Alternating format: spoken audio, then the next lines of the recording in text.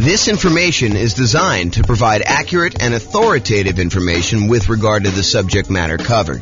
It is offered with the understanding that the presenters are not engaged in rendering legal, accounting, or other professional services. If legal advice or other expert advice is required, the services of a competent professional should be sought. Welcome to the Buffalo Real Estate Investing and Real Estate Financial Planning Podcast. Learn all about investing in real estate in Buffalo, New York, with a combination of real estate financial planning and modeling with numbers specific to Buffalo, plus syndicated, more generalized recordings of live and pre-recorded real estate investing classes, not all of them specific to Buffalo. Be sure to stay tuned after the podcast for a message from our sponsors. Well, good morning and welcome, everyone. I am your host, James Orr, and this is a new class in a new series that we're doing on the risks of investing in real estate, the dangers, warning, be careful, all that sort of stuff. So really what we're talking about today is we're going to start with looking at the insurable risks when investing in real estate, the things that we can actually get a third party to take on liability on our behalf in exchange for a little bit of money. And we'll cover some of the other risks we have with real estate in some other classes in this series. But today we're primarily focused in on those insurable risks that we've got. So here's a quote. This is George S. Patton, the famous, I guess he was a general in, I believe it was World War, I don't know if that was 1 or 2. Anyway, he was a famous general. And so here's the quote. It says, "The time to take counsel of your fears is before you make an important battle decision. That's the time to listen to every fear you can imagine. When you have collected all the facts and fears and made your decision, turn off all your fears and go ahead." So what I think he's talking about here is, hey, before we go and make a decision in life, real estate investing decision or whatever it is important for us to evaluate all the different things that we are afraid of, all the different fears we have, all the things that can go wrong, all the dangers, all the risks, all the things that could go not our way, that could cause us to lose our investment, could cause us to lose money, could cause us to not achieve our goals, our financial independence goals, or our net worth goals, or whatever it is. The time to evaluate all that is before we make an important decision, before we decide to move forward. That's the time to listen to the fear and to evaluate it all. And then once we've collected all that, then make your decision and turn off all the fears and go ahead. So what are your fears related to investing in real estate? And we're going to go over those in this series of classes. But today, I'm primarily going to focus in on the risks that are insurable, the fears you have about things going wrong with a property that you may not want to be super afraid of because they could be easily covered. They could be easily taken care of by someone else by paying them a little money. I want to talk about this idea of risk, and specifically, I'm going to talk to you about this idea of a risk matrix. So if you imagine for a minute that there are things that can happen in life that happen super frequently, like, you are much more likely to see this, like an issue going on with the tenant paying late. I mean, I think that's a relatively likely sort of thing, right? The tenant paying late. And honestly, the tenant paying late on a severity scale, yeah, it's not ideal, but as long as we have proper reserves, it's really not that severe. It's not like the end of the world. It's not going to, them being late one time is not going to derail us from achieving our goal. So there's a likelihood component, how frequently things happen, and then a severity component, how severe it is, how far of a setback, how large of a dollar amount are we talking about, how large of a dollar amount that's going to impact us. So things that don't happen very frequently and things that are very low severity, low dollar amount sort of things, we consider those to be low risk. In this case, we're going to call that 1. If we're kind of looking at this matrix of likelihood or frequency on the left side and then severity along the top. And then you can see that we multiply these together and we get like a numerical measurement. So a severity of 1 and a likelihood or frequency of 1 gives you a low risk of 1. If the severity increases, but it's still very likely, it might be a kind of risk measurement of 2, because it's a 2 on severity and a likelihood of 1. If something is still, not very likely at all, and it happens here where you have medium 3, then that becomes a severity of 3, where it becomes really expensive for us, but it doesn't happen very often. Then you've got stuff where it's increasingly likely, where this was low likelihood, this was medium likelihood, and this was high likelihood, and you can see how the risk kind of grows there. Really, the danger zone, the highest risk for us, are things that are very likely to happen and very severe when they do. That's risk number 9 here. And so, something that is likely to happen very often and is a high dollar amount, those are the riskiest things for us to think about. So let's talk about insurance now. You could pay money to a third party to take on some risks on your behalf when investing in real estate. These can be risks where they happen infrequently, but can be very expensive when they do happen.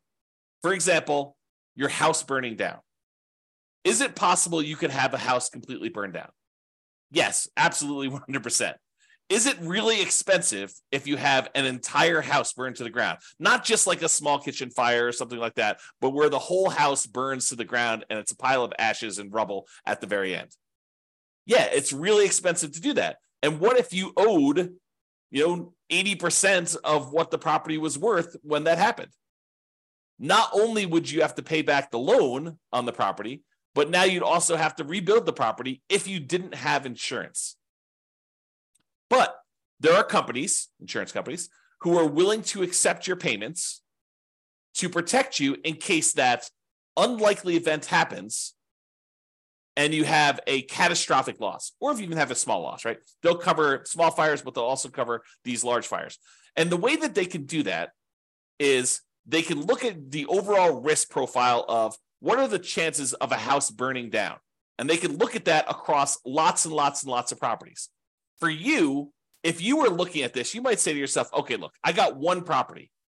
If this thing burns down, that's going to be really ugly for me. Yeah, it's a low probability thing, but if it happens, it's going to cost me hundreds of thousands of dollars to replace this thing. So you have something that is not likely to happen, but if it does happen to you, it's catastrophic. Or what you could do is you could say, look, I'm going to pay this third-party insurance company, and they're going to have, hundreds or thousands of other people paying into this pile of money as well.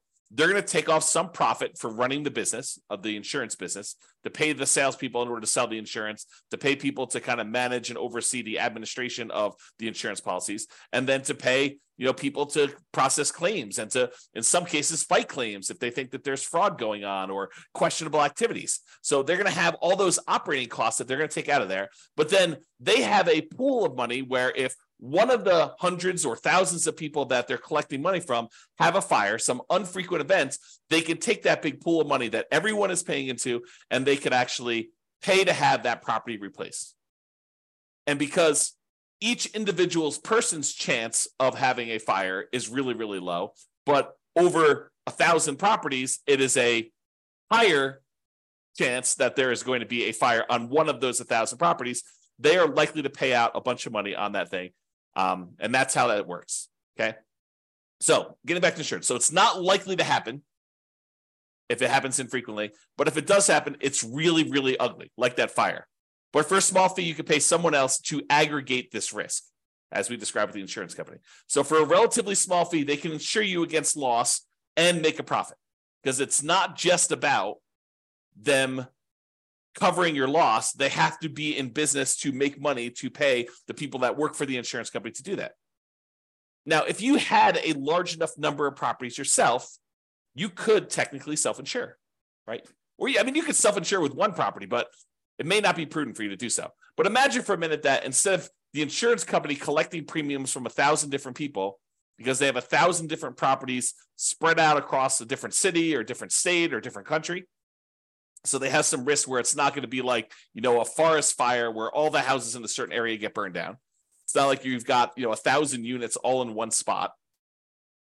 But if you had all your properties geographically diversified, you could choose, instead of paying the premium on 1,000 different properties to an insurance company, you can say, look, the economics now say that for 1,000 different properties I have, I could take the money that I would have paid otherwise to this insurance company.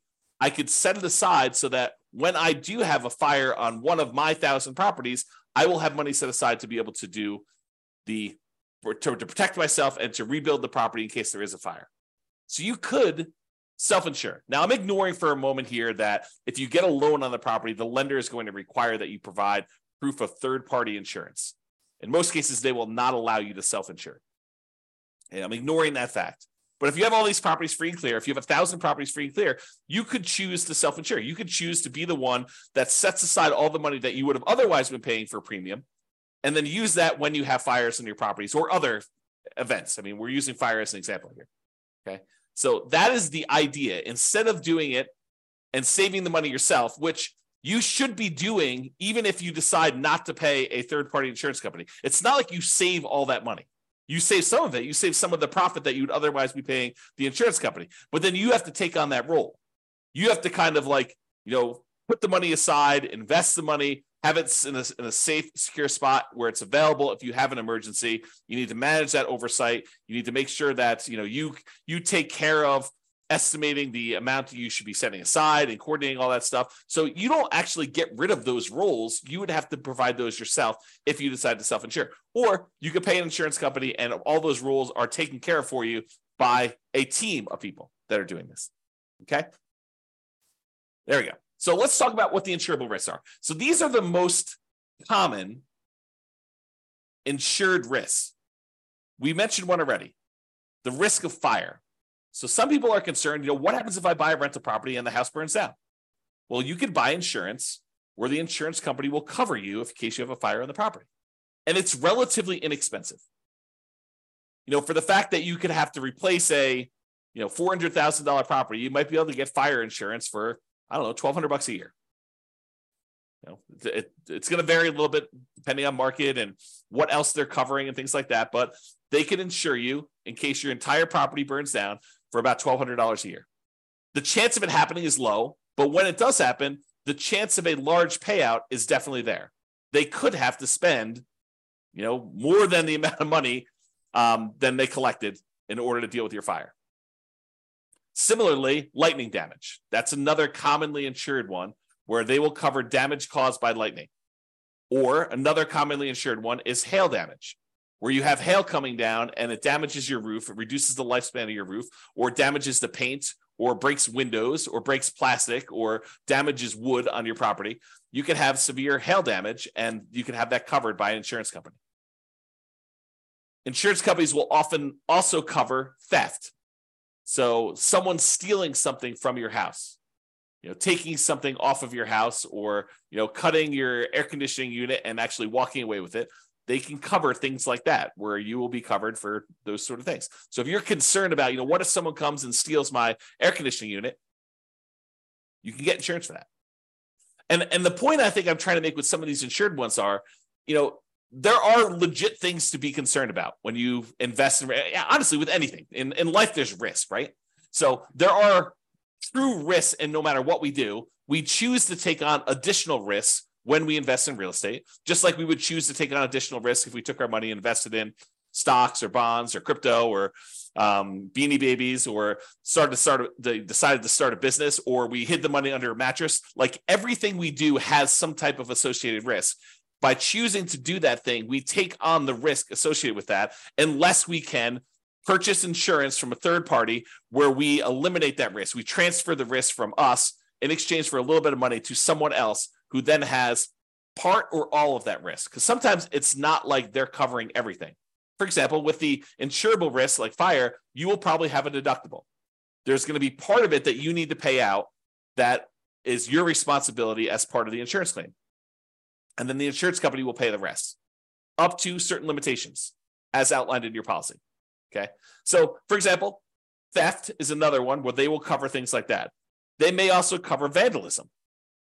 And vandalism is an interesting one because I think we a lot of times will think of vandalism like, someone spray painting a fence or, someone spray painting a garage door or damage to a car on the property or something like that. But sometimes vandalism can be things like people deliberately smoking meth in a property or cooking meth in a property. I think depending on how the policy reads, and you'll want to definitely talk to your insurance agent to understand what is covered and what is not covered, but that may be considered an act of vandalism. Okay, so realize that may be a weird one for you, but it could be something that's covered. Personal injury. What if someone gets injured on your property?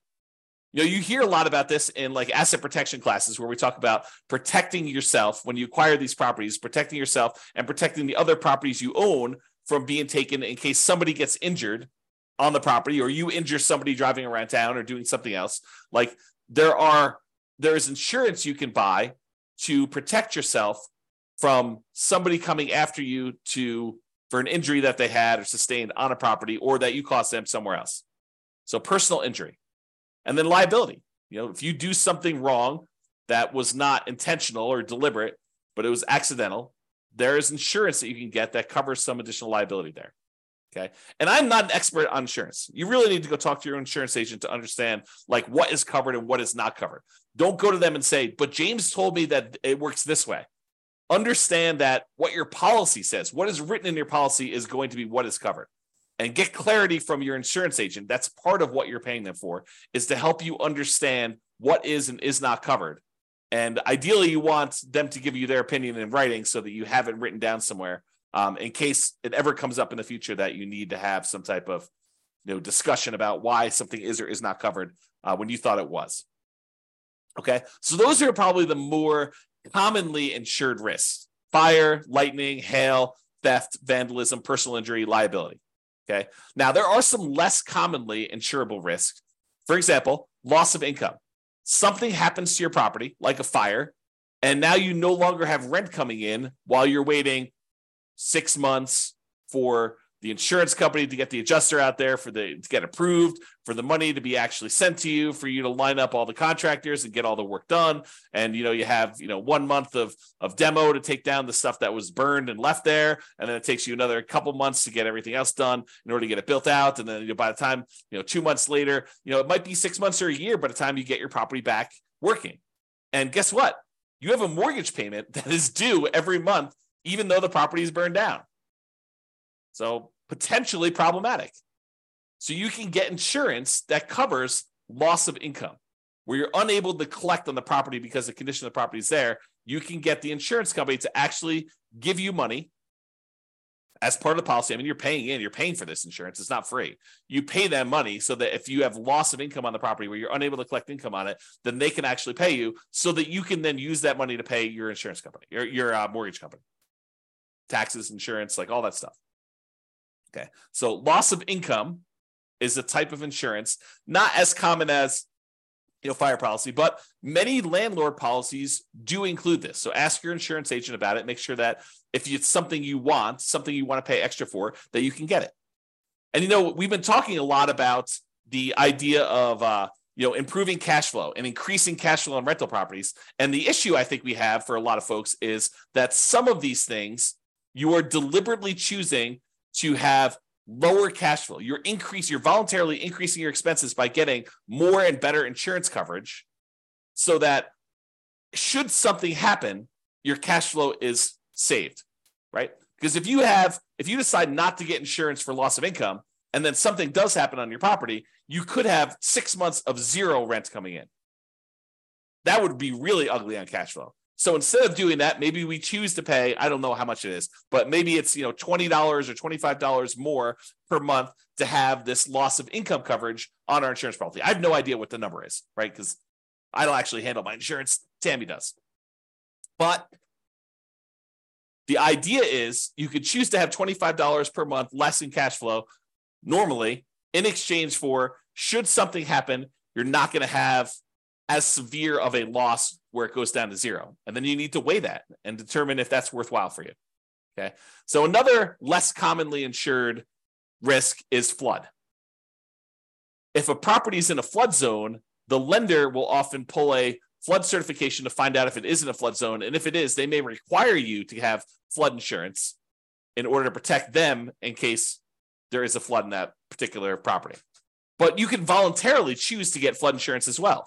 It's not that if the lender doesn't require it, I don't need flood insurance. That's not true. Just because your property isn't in a, federally recognized flood zone, I'm using that in quotes, right? Like it shows up on the map as a, 100-year flood zone or 500-year flood zone or whatever the numbers are. Again, talk to your lender if you need to understand the details, because I just understand the general idea.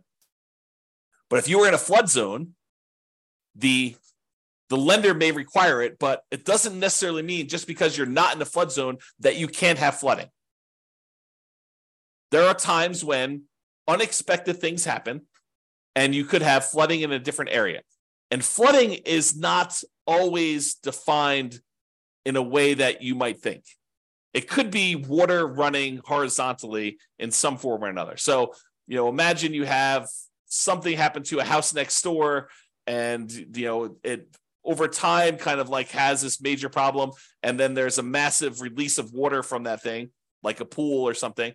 And then that pool actually floods into your yard and there's horizontally moving water. That could be considered flood. You'd have to read the definition and understand what is covered and what is not covered.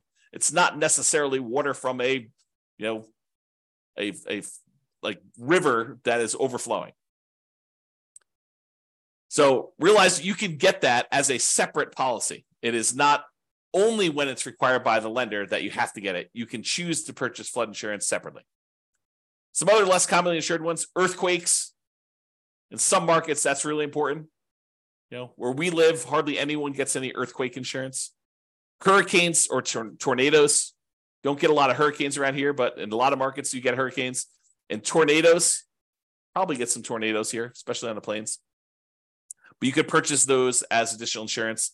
You can get insurance to cover if somebody cooks or smokes meth in your property.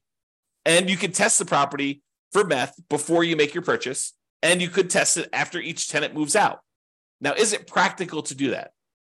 What's the cost of a meth test? To get an industrial hygienist in there in order to test to see if there's meth showing up in the property. I don't know. Could be a couple $100, could be $1,000, could be $2,000. Depends on the type of test and what they're doing there. So is it practical to do that after every tenant moves out? Probably not, but maybe in your market, maybe for the types of properties you're doing. But what are you going to do if it does test positive? You're going to keep their, $800, $1,200, $2,000, $3,000 security deposit? Might not be enough to cover you for the meth there. So may want to make sure that if you're concerned about that you can get insurance and that it does cover that. Now, does every insurance company have to offer you all these insurance policies? Do they have to insure things like fire? No, but I think most of them will. Do they all have to cover things like meth? No. Can you possibly purchase additional coverage for things like meth? Yes. Might you need to go to a additional third-party insurance company to get that additional coverage for meth? Maybe. And you can get the last of the less commonly insured things are rent guarantees. So you can purchase, if you're paranoid, you're like, look, I want to invest in real estate, but I'm really, really nervous that my tenant is not going to pay rent. That they're going to lose their job and they're going to be unable to pay. You can technically go purchase rent guarantee insurance, where it guarantees you rent if the tenant doesn't pay. So you can go and do that. You can purchase that. It comes at a cost. So realize that there'll be a fee for doing that. So you're going to give up cash flow elsewhere in exchange for having that rent guarantee. I think a lot of landlords, a lot of real estate investors will choose to forego rent guarantee insurance and instead decide to set aside some money, mentally or otherwise, in the form of reserves in case a tenant doesn't pay rent. But you can get that insurance. All right, let's do a brief discussion on deductible size. First, let's talk about what a deductible is. A deductible is the amount of money you're responsible for before the insurance kicks in. So let's say your deductible on hail damage is $2,000. Basically, if there's less than $2,000 worth of hail damage, you're paying that claim. So you make a claim with your insurance company, they send an adjuster out, they say, look, the total amount of damage is $1,800, your deductible is $2,000, so you're responsible for this $1,800. Okay. And you pay a certain dollar amount for the insurance and that deductible amount. If you decide, look, I want to have a $500 deductible, they'll say, sure, we'll allow you to do a $500 deductible, but then the insurance cost, the amount of the premiums you're going to pay in order to get that insurance will be higher than someone with a $2,000 deductible. Or you could say, look, I want a $10,000 deductible. I will cover everything up to the first 10K, but after that, I want you to come in. Insurance companies say, that sounds great because we're much more likely to see these small amount claims. So if you want to do one where you pay the first $10,000 and then we only cover after that, we will let the premium be much lower. You will have to pay in less in premium in order to do that. So it's this balancing act between how much you willingly have as a deductible versus how much you're paying on premium and how much that's impacting cash flow.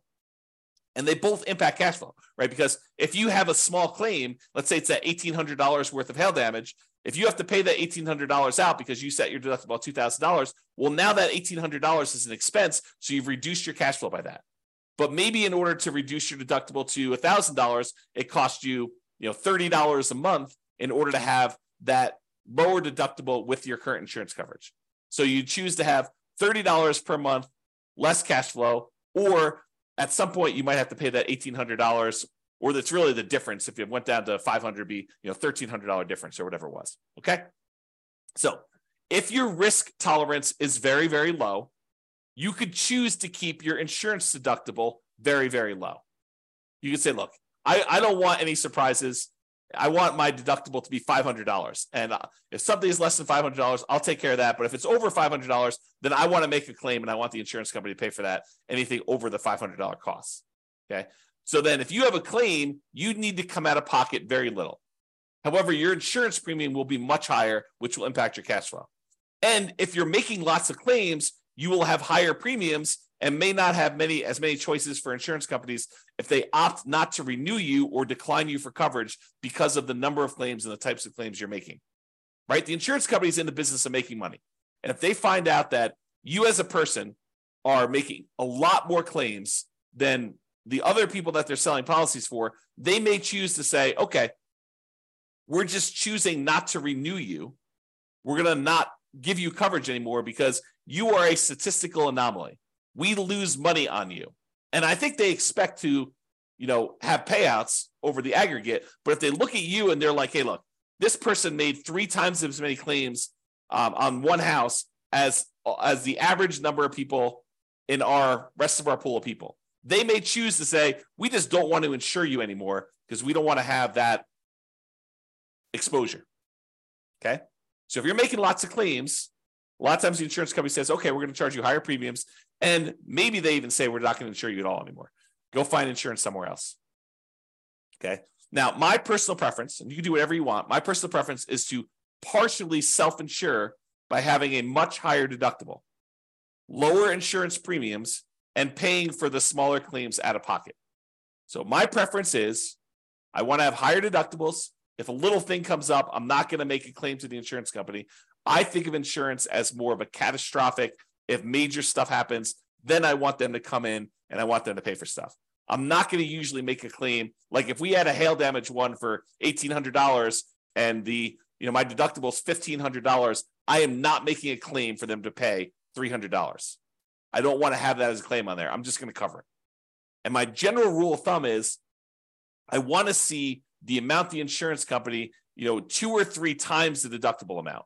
So if it's $3,000 worth of hail damage and my deductible is $1,500, then maybe I'm making a claim. More likely I want to see it even higher than that. I want to see the total amount of damage is $4,500 and my claim is my deductible is $1,500. And that's sort of like the 2 to 3 times the deductible amount. And there are lots of exceptions to this rule, right? I think, it doesn't have to be 2 to 3 times if we're talking, I guess it would be that with the deductible size, but are we talking like, $50,000 size? Maybe I do choose to do it when it's not 2 times in. So there are lots of exceptions. So be prepared if you do that to pay 2 or 3 times your deductible amount for repairs. So you shouldn't be thinking to yourself, okay, well, as long as I have $1,500 set aside for my deductible, then I'm good to go. There's some people that think, the amount that they should have in reserves is related to the size of the deductible on the property. I don't think that's true because these are not the only risks you have. Insurable risks are just one of the risks we have when we buy rental properties, which we'll cover in future classes. Okay, so that's it. That's the discussion on insurable risks when investing in real estate. So in conclusion, life has risk. We have risks we face every day. Getting up, driving in the car, going on the subway, walking around, eating certain foods, being in relationships with other humans. Like there are risks in everything that we do. When you choose to invest in real estate, you choose to take on additional risks. Just like if you chose to skydive or you chose to invest in stocks or you chose to invest in bonds, those all have additional risks associated with that particular activity or investing type. Okay? You can shift the risk from yourself to someone else by paying a premium. That's what insurance is. We're choosing to pay someone, a third party, to take on that risk for us, and then they will aggregate that across a whole bunch of people so that they can be profitable, support their business, pay their salespeople, pay their admin, pay all the CEOs, pay all the house, the building costs and everything else, and then also be able to pay out the claims that we have on all these things. So yes, you are paying more than probably what it costs you, but if you're insuring like 1 or 2 or 3 or even 10 properties, you don't have enough of the properties to really have a good way to kind of spread that risk out over a large number of things. Okay. And if you really are going to self-insure, you should study this and understand what number becomes the number you should have to kind of be able to make a reasonable self-insurance play. All right. So that's it for conclusion. Have a great day, everybody. I will talk to you all tomorrow. Bye-bye for now. With home prices up, mortgage interest rates up, and rents up, but not quite enough to counteract the higher prices and interest rates, cash flow on rental properties in Buffalo is harder than ever. Book a call with the Real Estate Financial Planner to apply our proprietary 88 strategies to improve cash flow on your rentals. See the show notes for a link to schedule your call and improve your cash flow today. If you're a real estate agent, lender, or professional in Buffalo that wants to help our real estate investor listeners, consider reaching out to learn about collaboration opportunities with this podcast. We'd love to add more value to our listeners by having you assist our investors buy, sell, and finance their real estate investments. See the show notes to schedule a call to discuss collaboration opportunities.